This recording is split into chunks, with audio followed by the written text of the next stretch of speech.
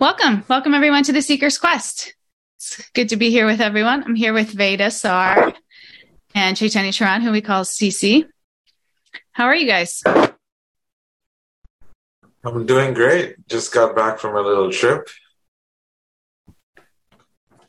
Yeah, you were in Vermont, right? New England area, yeah. Checking out venues for potential retreats. Yes, retreats for 2024, and we found this incredible place. It's called Mercy by the Sea. Ooh. It's a Christian Christian retreat center that used to be a place for the nuns. So it's really pristine, really well kept up, and they are booked all throughout the year.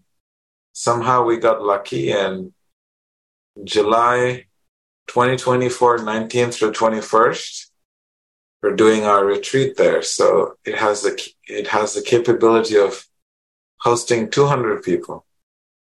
Wow. Is it actually by the sea? It is by the sea. They got their own private beach on the Atlantic Ocean. Wow. And it's 35 acres. It's called Mercy by the Sea. It's really beautiful. That's amazing. I'll have to look it up. Maybe I have to come crash your retreat, Veda. Totally.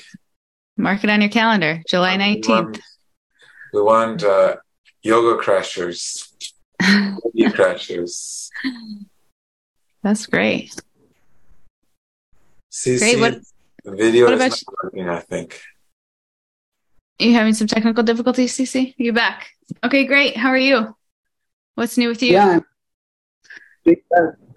Yes. I'm having a lot of trouble with all my devices. All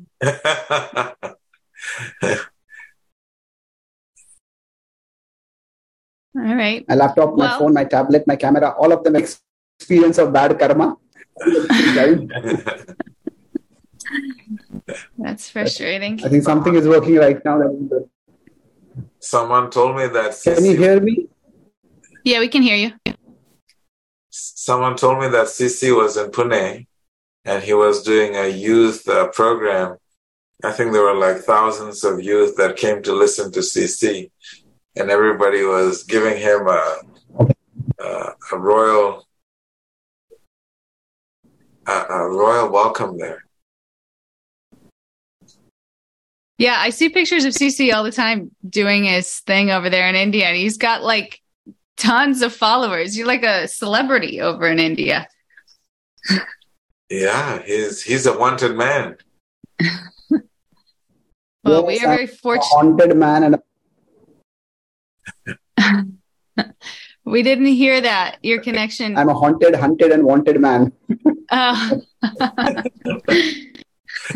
Well, we are very grateful to have some of your time each week here. Yeah. So maybe we should get into it here. We're going to talk about love again today. We've been talking about relationships for the past couple of weeks, maybe. Last session, we talked about saying no in love. We've talked about setting up boundaries in love. And today we're going to talk about love and the relationship with the divine, and how that relationship helps us better identify and discern love in our personal relationships. So this will be a good one. With that, CC, do you want to get us started here? Sure. Thank you. So, now, generally, one of the biggest challenges in expressing and experiencing love is sort of differentiate between what feels like love and what is love. Now, this could be both for the self and for others. That means that sometimes we feel feel that what I'm experiencing is love, but it might simply be infatuation. And conversely, when somebody else is doing something, maybe that person is expressing love, but we may think of it as maybe just friendship, maybe just kindness. So both ways, one of the key challenges in having a loving relationship is understanding or separating or distinguishing love from the many things that may look like love. So put love on a spectrum, you could say on the negative side of the spectrum could be infatuation, which doesn't last for very long. On the positive side, there could be things which are not just love. They are, you could say, some kind of love, but they could be friendship, affection, kindness, and they are all good in their own ways. But they're not exactly the same as love. Yeah, this is kind of interesting because I feel like with Hollywood and culture, we almost kind of grow up with this kind of facade of what love actually is. We kind of associate it with passion or with kind of losing ourselves in a sense. And then as we grow older and we gain experience in different relationships, well, I guess my own experience, I kind of learned the hard way that that's really not love. And sometimes it's even like not even good for you. That happened to me. If you have a bad picker like me, like I did when I was in my 20s. And sometimes what feels good in the moment is not good for you in the long run.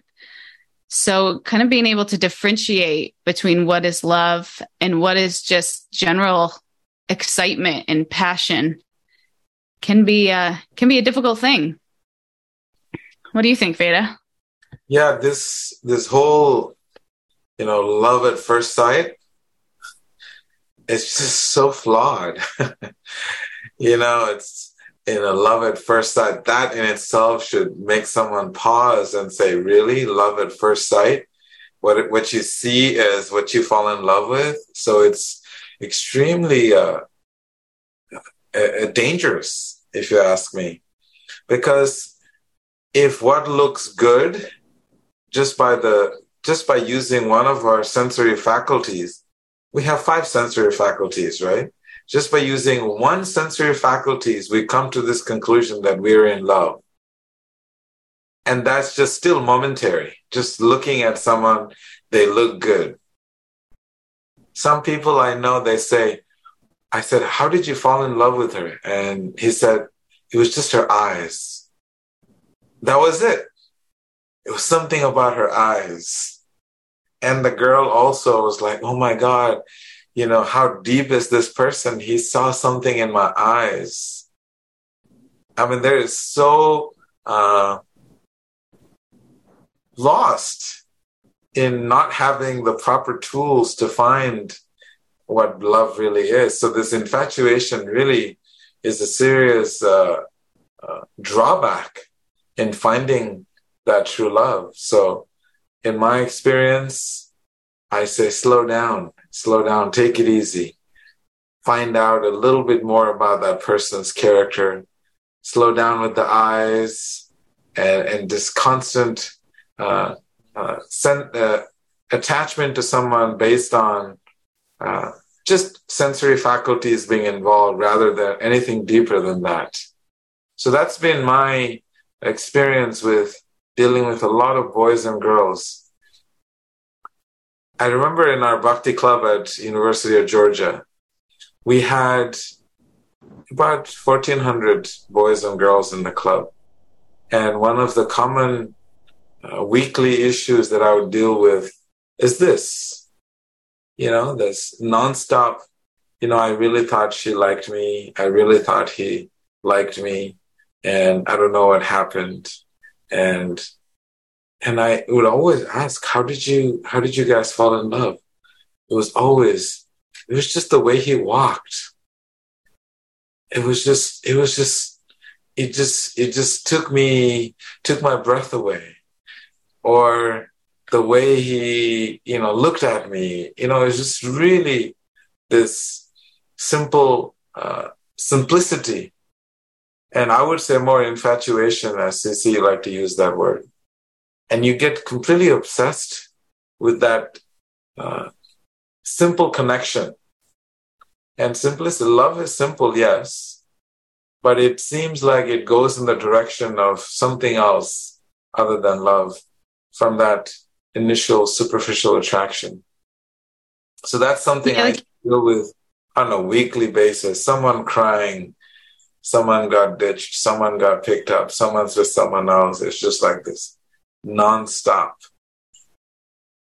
Yeah, you almost see something you're attracted to, and then you kind of fall in love with the idea of love, and almost convince yourself that this is it. This is, and then sometimes in that mood you even kind of get blinded or lose yourself in it just because you've kind of decided that this is what it's going to be. You're kind of attached to the idea of love.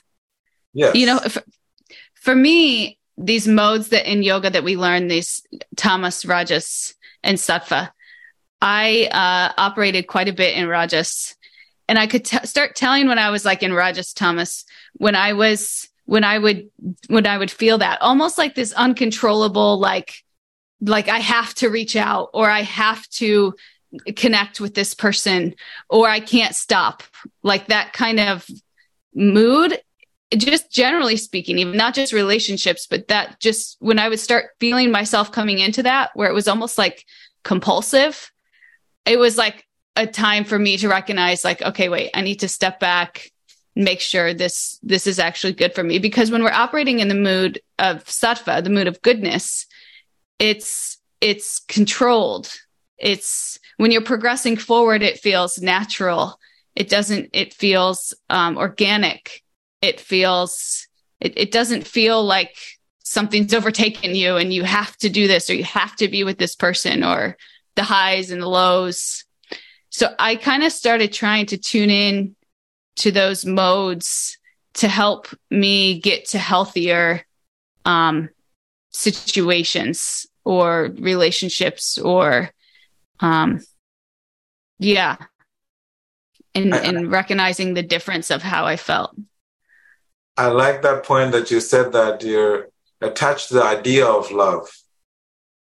Yeah, it's almost like we humans seem to be trapped in a, it's almost like a custom-made trap for us.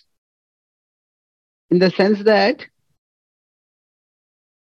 we have this very deep feeling in our heart. We have a longing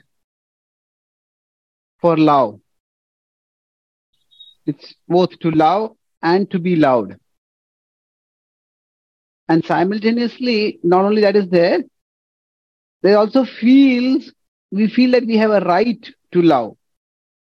Just like we talk about the right to life, the right to justice. Now, the American Charter of Rights doesn't talk about right to love, but there is life, liberty, and the pursuit of happiness. And one aspect of the pursuit of happiness is love and loving relationships. So on one side, we have this deep longing for love and the right to love. We feel that we have that. And yet, what is love, or what seems to be love, can be very difficult to discern. It's almost like we say that, we have a thirst for water on one side, and on the other side, we are in a place just filled with mirages. So then, because we need water so much, we are going to look for that water. And because there are mirages, we are going to get caught. We are going to get misled. And sometimes if we rush to a mirage and mistake that sand to be water, then we put the sand in the mouth, it just burns. So in one sense, this differentiating between the water and mirage, between love and the things that look like love. You could say love's lookalikes. Some people have their lookalikes, so we have love's lookalikes. So we could say this, differentiating between this is one of the most important life skills. It's not just a life skill for success in life, but you could say it's almost necessary for survival. Otherwise, we will end up hurting ourselves terribly. Of course, we may hurt ourselves, others may hurt us, intentionally, unintentionally, whichever way. But that's the challenge for all of us. So it is a serious responsibility to gain, just like if you want to drink water and not chase after mirage. It's not just a casual curiosity. It's a survival necessity. So it's not just a philosophical thing, what is love and what is not love, but it is actually something far more serious. It's a necessity for our survival and for our thriving. So it's interesting you put it in that context, Sissy, because it seems like people in this world, they are running for love, and you saying it's a very important decision to make.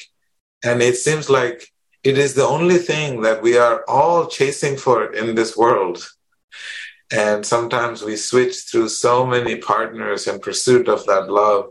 Sometimes we give it all up and try and develop relationships with other species, interspecies love.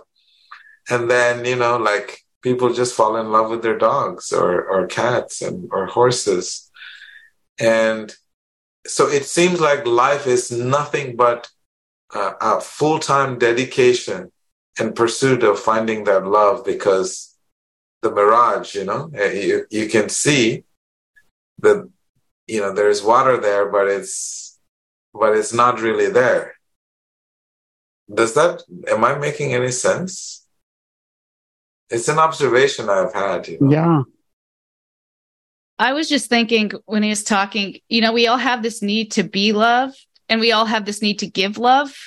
And I think sometimes when our need to be loved is like much, much bigger, or like not fulfilled, or like maybe we weren't loved as children, or we just haven't received a lot of love, then that becomes our motive for a relationship.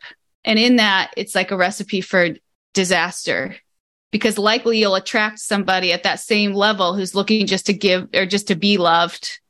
And it can be really dysfunctional in that way, because you're really just projecting, like we talked about last class, you're projecting your insecurities onto the other person. So as he was kind of saying that, I was thinking, like, before we get in a relationship, it's so important to feel a level of love without a partner, without a dog. Like there should be a certain level of security that we naturally feel. That's almost like a prerequisite to really be able to give any love to anybody else. There is this, there is this prayer in the Upanishads. The Upanishads are basically spiritual literature which talk about a philosophical understanding of life. So they're similar to the Gita. And there they say that, whatever love we experience in the world, all that love, that it says the love of the mother, the love of the father, the love of the friend, the love of the siblings, the love of wealth, the love of position or power, all these are ultimately pointers to the love of the divine. So again, continuing that metaphor of the ocean and of water in a mirage, to the extent we have experienced the ocean, or we have the ocean accessible to us, to that extent we won't be running after every single drop that comes our way. But if this is the ocean, and if, say, we are close to the ocean, then if we see some drop here, we see some drop here, we see some drop here, we won't just chase after the drops, thinking that, oh, I want to get this, I want to get that. We will have a little more discernment because we have that ocean with us. And without that ocean, every single drop will chase it as if our life depends on it. And now, of course, every metaphor has its limitations, because in one sense, if you have an ocean, we may say, why do we need any drop at all? But in this particular situation, yes, the love of the divine is like the ocean, but at the same time, we are relational creatures, and we also need love in this world. But it's almost like we need to have some experience, some sense, some glimpse of that ocean, so that we don't keep chasing after the drops at any and every cost. Yeah, I look for the drops, but not at the cost that they take me far away from the ocean. They take me far away from everything else that I value. So that's where this connection to the divine, now this connection to the divine is what we call is established by Bhakti Yoga. So this gives us what you're talking earlier about the inner security, by which we can ensure that we don't get caught by any and every semblance of love. Yeah, that makes a lot of sense. It's you see it play forward too, like in the world, if with people that have good parents or daughters that have good relationships with their dads, they're more likely to have healthy relationships with going forward. And that's not really the ocean, so to speak, but it shows that if foundationally you have that, then you're in a better spot. And for me, unfortunately, I didn't so much have that, but I found God.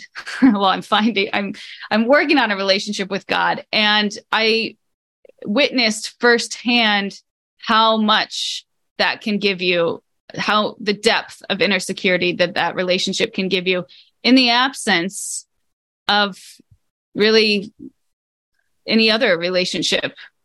And not even in the absence, but in a even more strong and profound way, because it's genuinely unconditional, that the love that you get from God and that reciprocal relationship.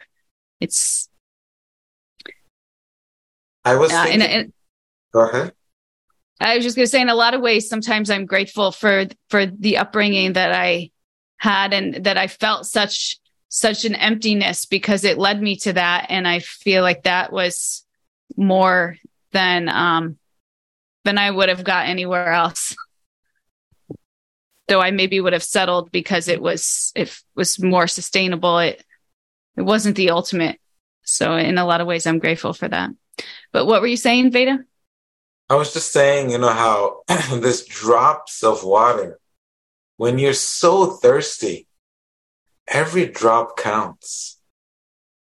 We are so hungry for love that a little resemblance of that love, if we feel, we're ready to give our life for that person or for the source of that love. And that's why these drops matter more to people than the vast ocean itself. And I've noticed this is very difficult for people to think, oh, there is, this ocean of love, go through God. And I'm like, here we go. I'm in this relationship. We just got together and everything's hunky-dory. Little do we know that this drops will not quench the thirst. And then when this drop runs out, then we go for another drop and another drop. And this is how we do it. And so this whole process of bhakti, inner security that we're discussing, it's true because the yoga texts are giving us all this knowledge. But it's really, really hard because you're really thirsty. And that drop of water, it gives you hope. It gives you like, yes, I'm feeling satisfied. I'm feeling quenched momentarily. So you see, Cece, the struggle that we're having.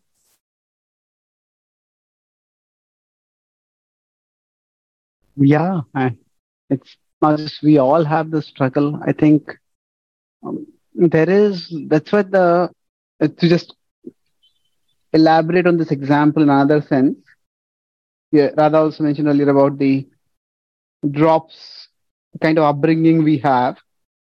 So we could say, we are at a particular point, and you could say there are drops all around. So there are some drops which take us toward the ocean, and there are some drops which take us away from the ocean. So in one sense, the drops themselves are not false, but where are those drops taking us to?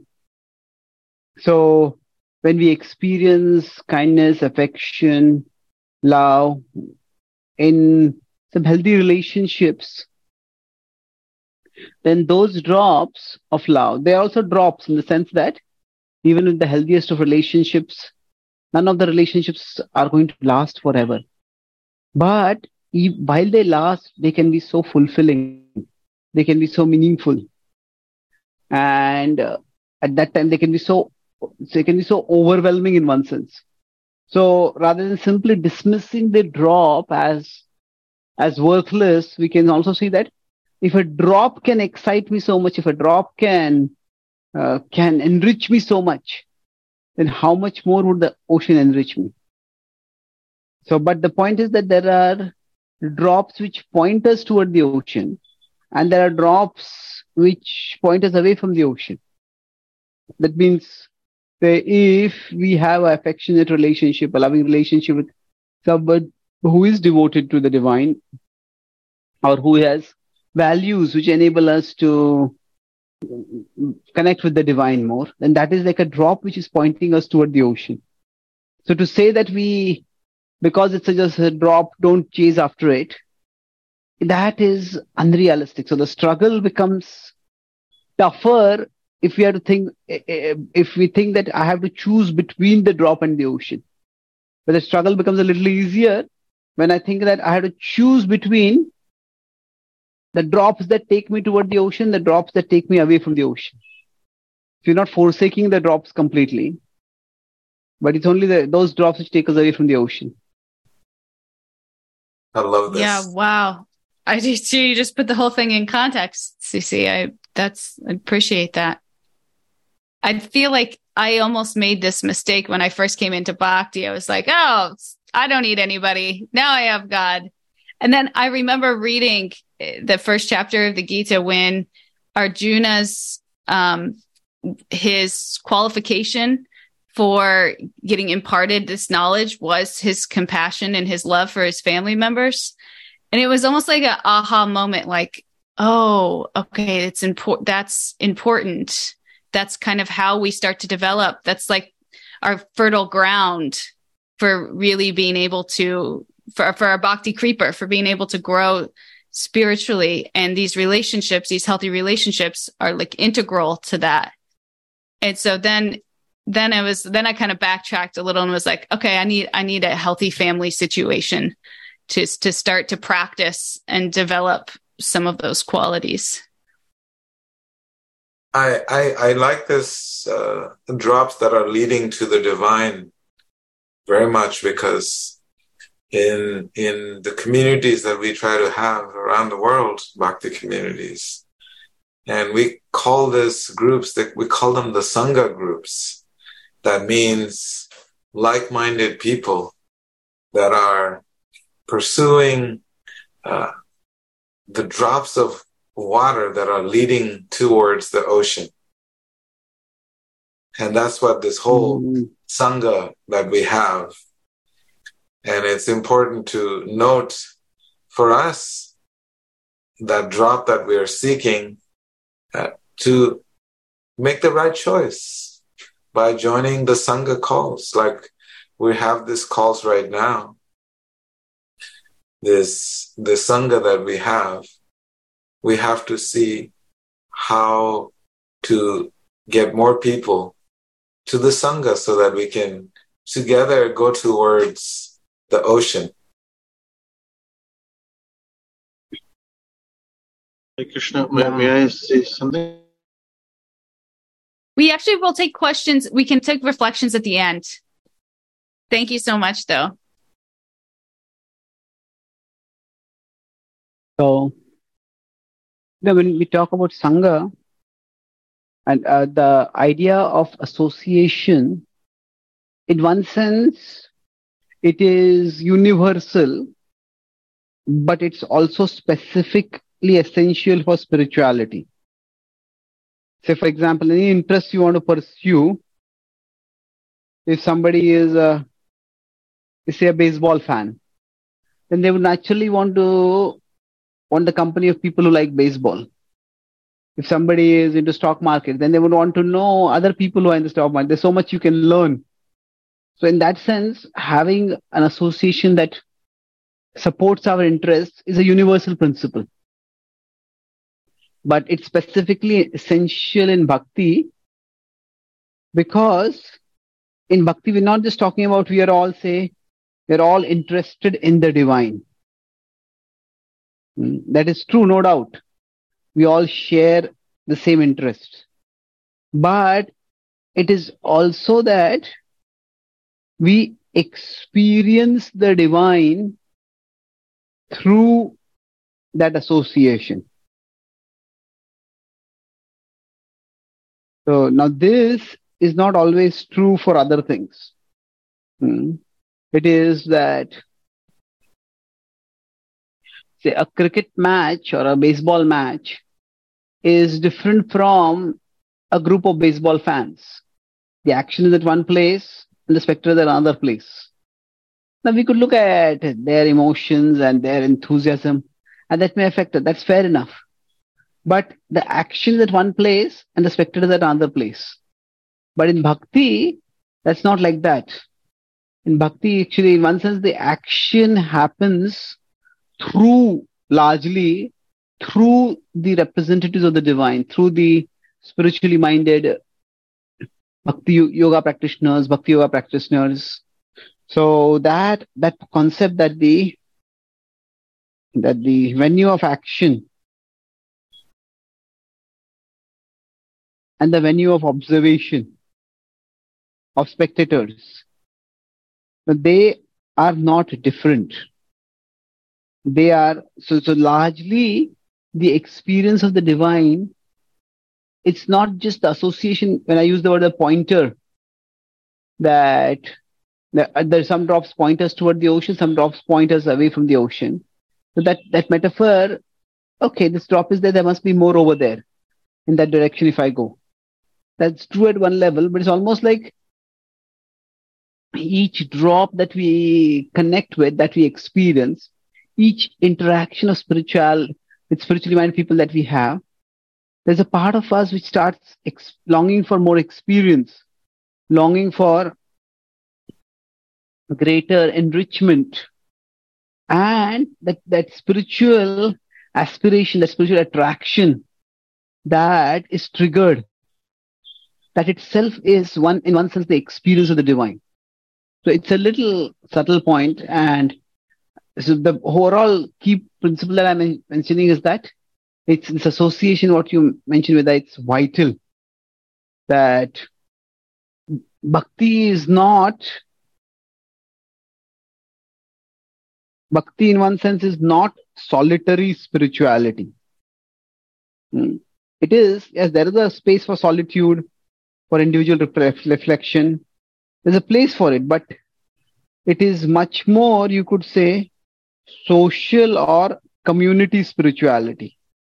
We have multiple relationships with multiple people, and through those relationships, we move closer to each other and closer to the divine.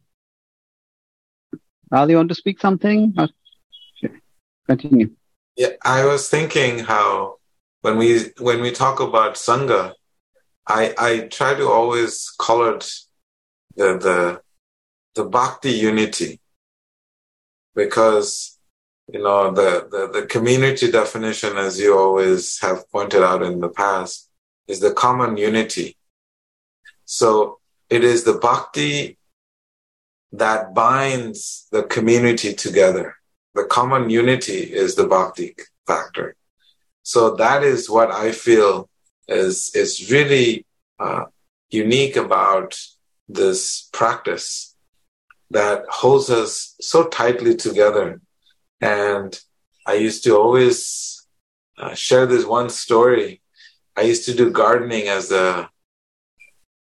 something that I really relished. And in front of my house, I used to have 8 garden beds, and I used to grow so much food. Just by throwing some compost there, it used to grow. And the snow peas, they have this beautiful tentacles, and I didn't know much about growing them. And they have a tendency, if you let them grow, they're very gentle plants, creepers. And as they grow, if you don't put any stick, they fall over. But when you plant them next to each other, they hold on to each other, and they just keep growing and growing and growing, and you don't need any support because they're just holding on to each other. So when the wind comes, they still are holding on to each other. It was something that I really, really learned from these creepers, and how much I used to admire that these creepers must have been teaching me this principle of bhakti, how important it is that we need to have good association and hold on to each other, and together we grow. So that's something I think of whenever I think of community. That's a beautiful analogy. I think when you come into spiritual life, there's definitely a shift in your relationships. For me anyway, like the relationships go from like kind of uniting on really, I guess, kind of from the ego, like people that support your conceptions of things, and people that when you are having a hard day will just kind of like validate you, or kind of things. I guess, yeah, people that will kind of cheer you on in the way that you want to be cheered on, that kind of feeds your ego. So the relationships go from like being ego based to like, now my best friends are the ones that I can explain a whole story to, and they'll say, yeah, but what did you do that caused that? What was your responsibility in it? They're really trying to help me grow closer to the divine by purifying me, by really challenging me to kind of step into that more. Does that make sense? So instead of like a relationship focused around each other's egos and kind of building up each other's own egos, it's like a relationship that's centered around pulling you closer to the divine by purification. So I think the quality of relationships in Sangha are different than the quality of relationships in like before spiritual life, I guess, for me anyway. And in that way, they feel a lot stronger too. It doesn't feel like they're built on a house of sand like before, like, oh, if I do this person won't accept me anymore. If I do this, because everybody accepts that we're all kind of flawed and we're all trying to get there together, and everybody wants to help each other get there together. But at the same time, in spiritual relationships, you're not like attached to what the other person does or doesn't do, or because you're not looking at that relationship to feed your ego. You're looking at that relationship to bring you closer to the divine. So in that way, it's just like much stronger, it feels.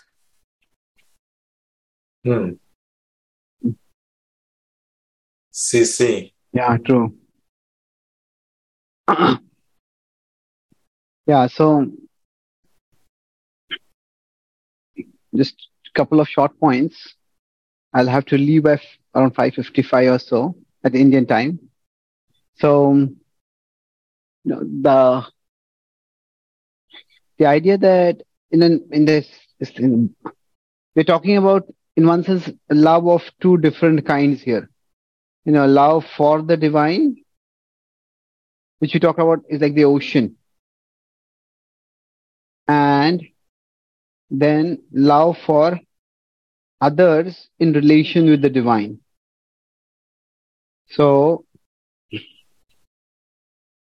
when we're talking about these two different kinds of love, we talk about one thing, that how, in one sense, this love is meant to point us toward the love for the divine.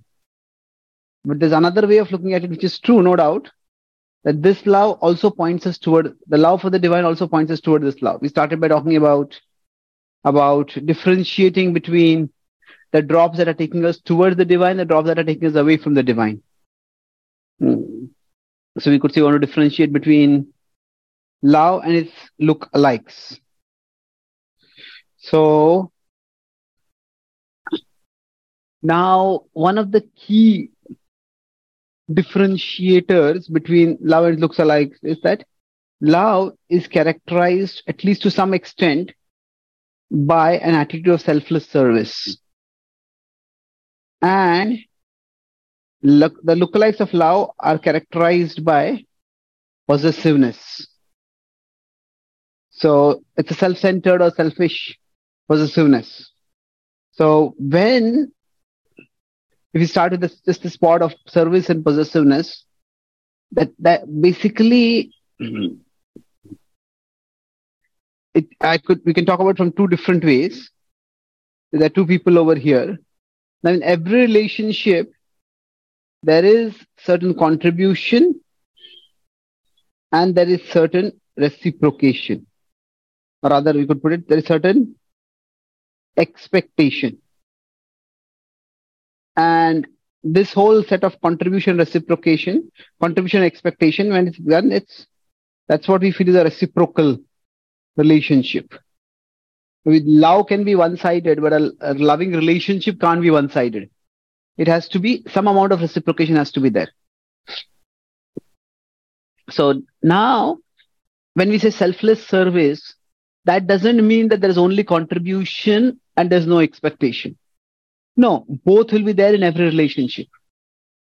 But in general, when this is the focus, then each person's thinking is, what can I do for you?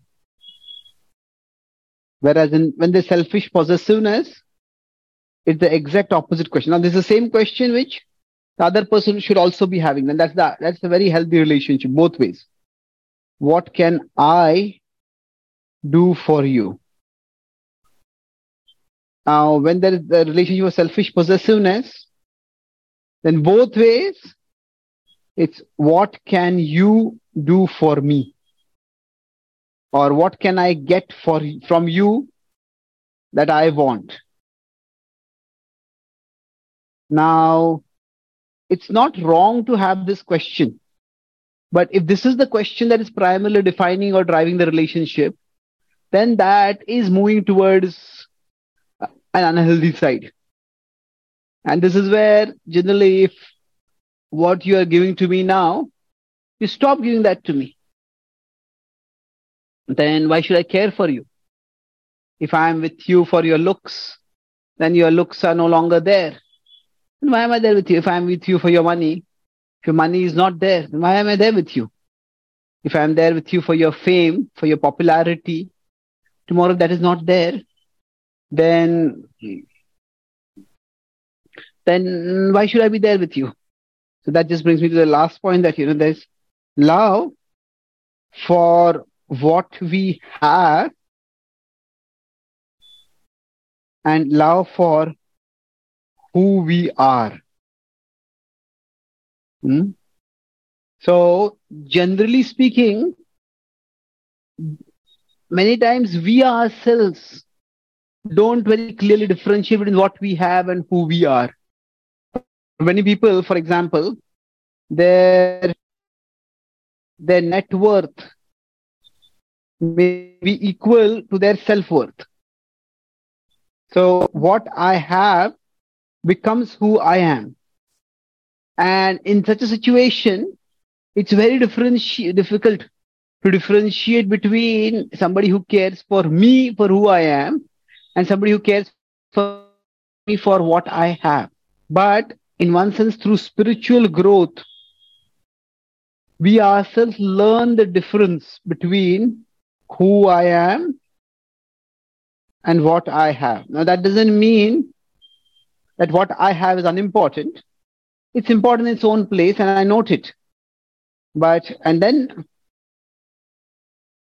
So as we understand this difference, then we also are able to understand the difference between who cares, but whose love means they care for who I am, versus who cares for what I have.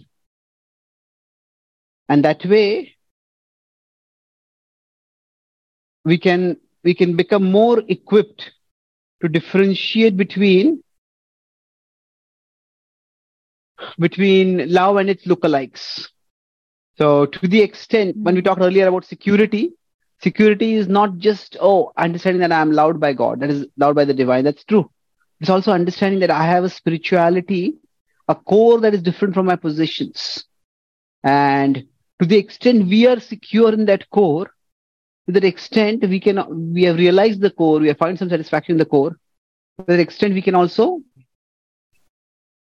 see those who are looking at us for who we are and those who are looking at us for simply what I have. Some people are very I won't use the word transparent. They are very obvious. They're just captivated by externals. And it's not too difficult to note that. But if we are ourselves externally driven, then we don't mind that. We think, oh, that's great. But if we are more internally situated, then we can also see who is internally situated and move in that direction. CC, if you go up a little bit, I just have one thing to share here, right there, where you say it's reciprocal. I wanted to say on the other side, and that other square, selfishness, is transactional. That's something that I kept thinking, how, I don't know if you feel... That's beautiful. You could put it over here also as transformational. That when we deeply connect with somebody who cares for us, then their caring for us inspires us to become a better person. Yes. And our caring for them inspires them to become a better person. Nice. Yeah. So you want to summarize before you leave? Radhi, you want to add something before we summarize? No, that was nectar. I loved all your points today. I love that last one, how you made the point of Super Soul Within. Yeah. Thank you. So we're discussing today about broadly the topic of how divine love helps us to discern human love. Basically, the relationship between the two of them. How the two are related. That is the broad topic of our discussion. So the first point we discussed was how, love and its lookalikes. Differentiating them can be extremely difficult. It's tough, but it's essential. Otherwise, we can fool ourselves, or others can fool us. And then we discussed one principle to learn to differentiate it is that we understand that each one of us has a relationship with the divine. So to some extent, if we are connected with this ocean, then that itself gives us security. And then we don't just randomly chase after any drop. The ocean is like the love of the divine love. The drops are like the human love. But that's not the whole metaphor. We could say a bigger part of another part of the metaphor is that, say, where we are, if we consider there is this ocean here, and there are drops which point us toward the ocean, and there are drops which point us away from the ocean. So these are what we select, and these are what we deselect. So that means we choose spiritual association that enables us to go closer to the divine, and this is the basis of, we could say, healthy relationships.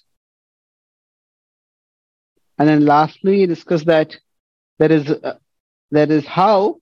So in one sense, this point is that the human love points us towards divine love. And then here the last point was how divine love can point us towards what is real human love. That is not its lookalikes. So by being situated in the divine, our relationship with the divine, we learn to differentiate between who we are. It's not the same as what we have. And then we can differentiate between who cares, somebody who cares for who we are and somebody who cares for what we have. And that's how we can discern. Say, this is real love. This is more like a facsimile of love, which we may need to deal with a little more caution. So thank you very much. Hare Krishna. Thank you. So nice to be with Thank all you. of you.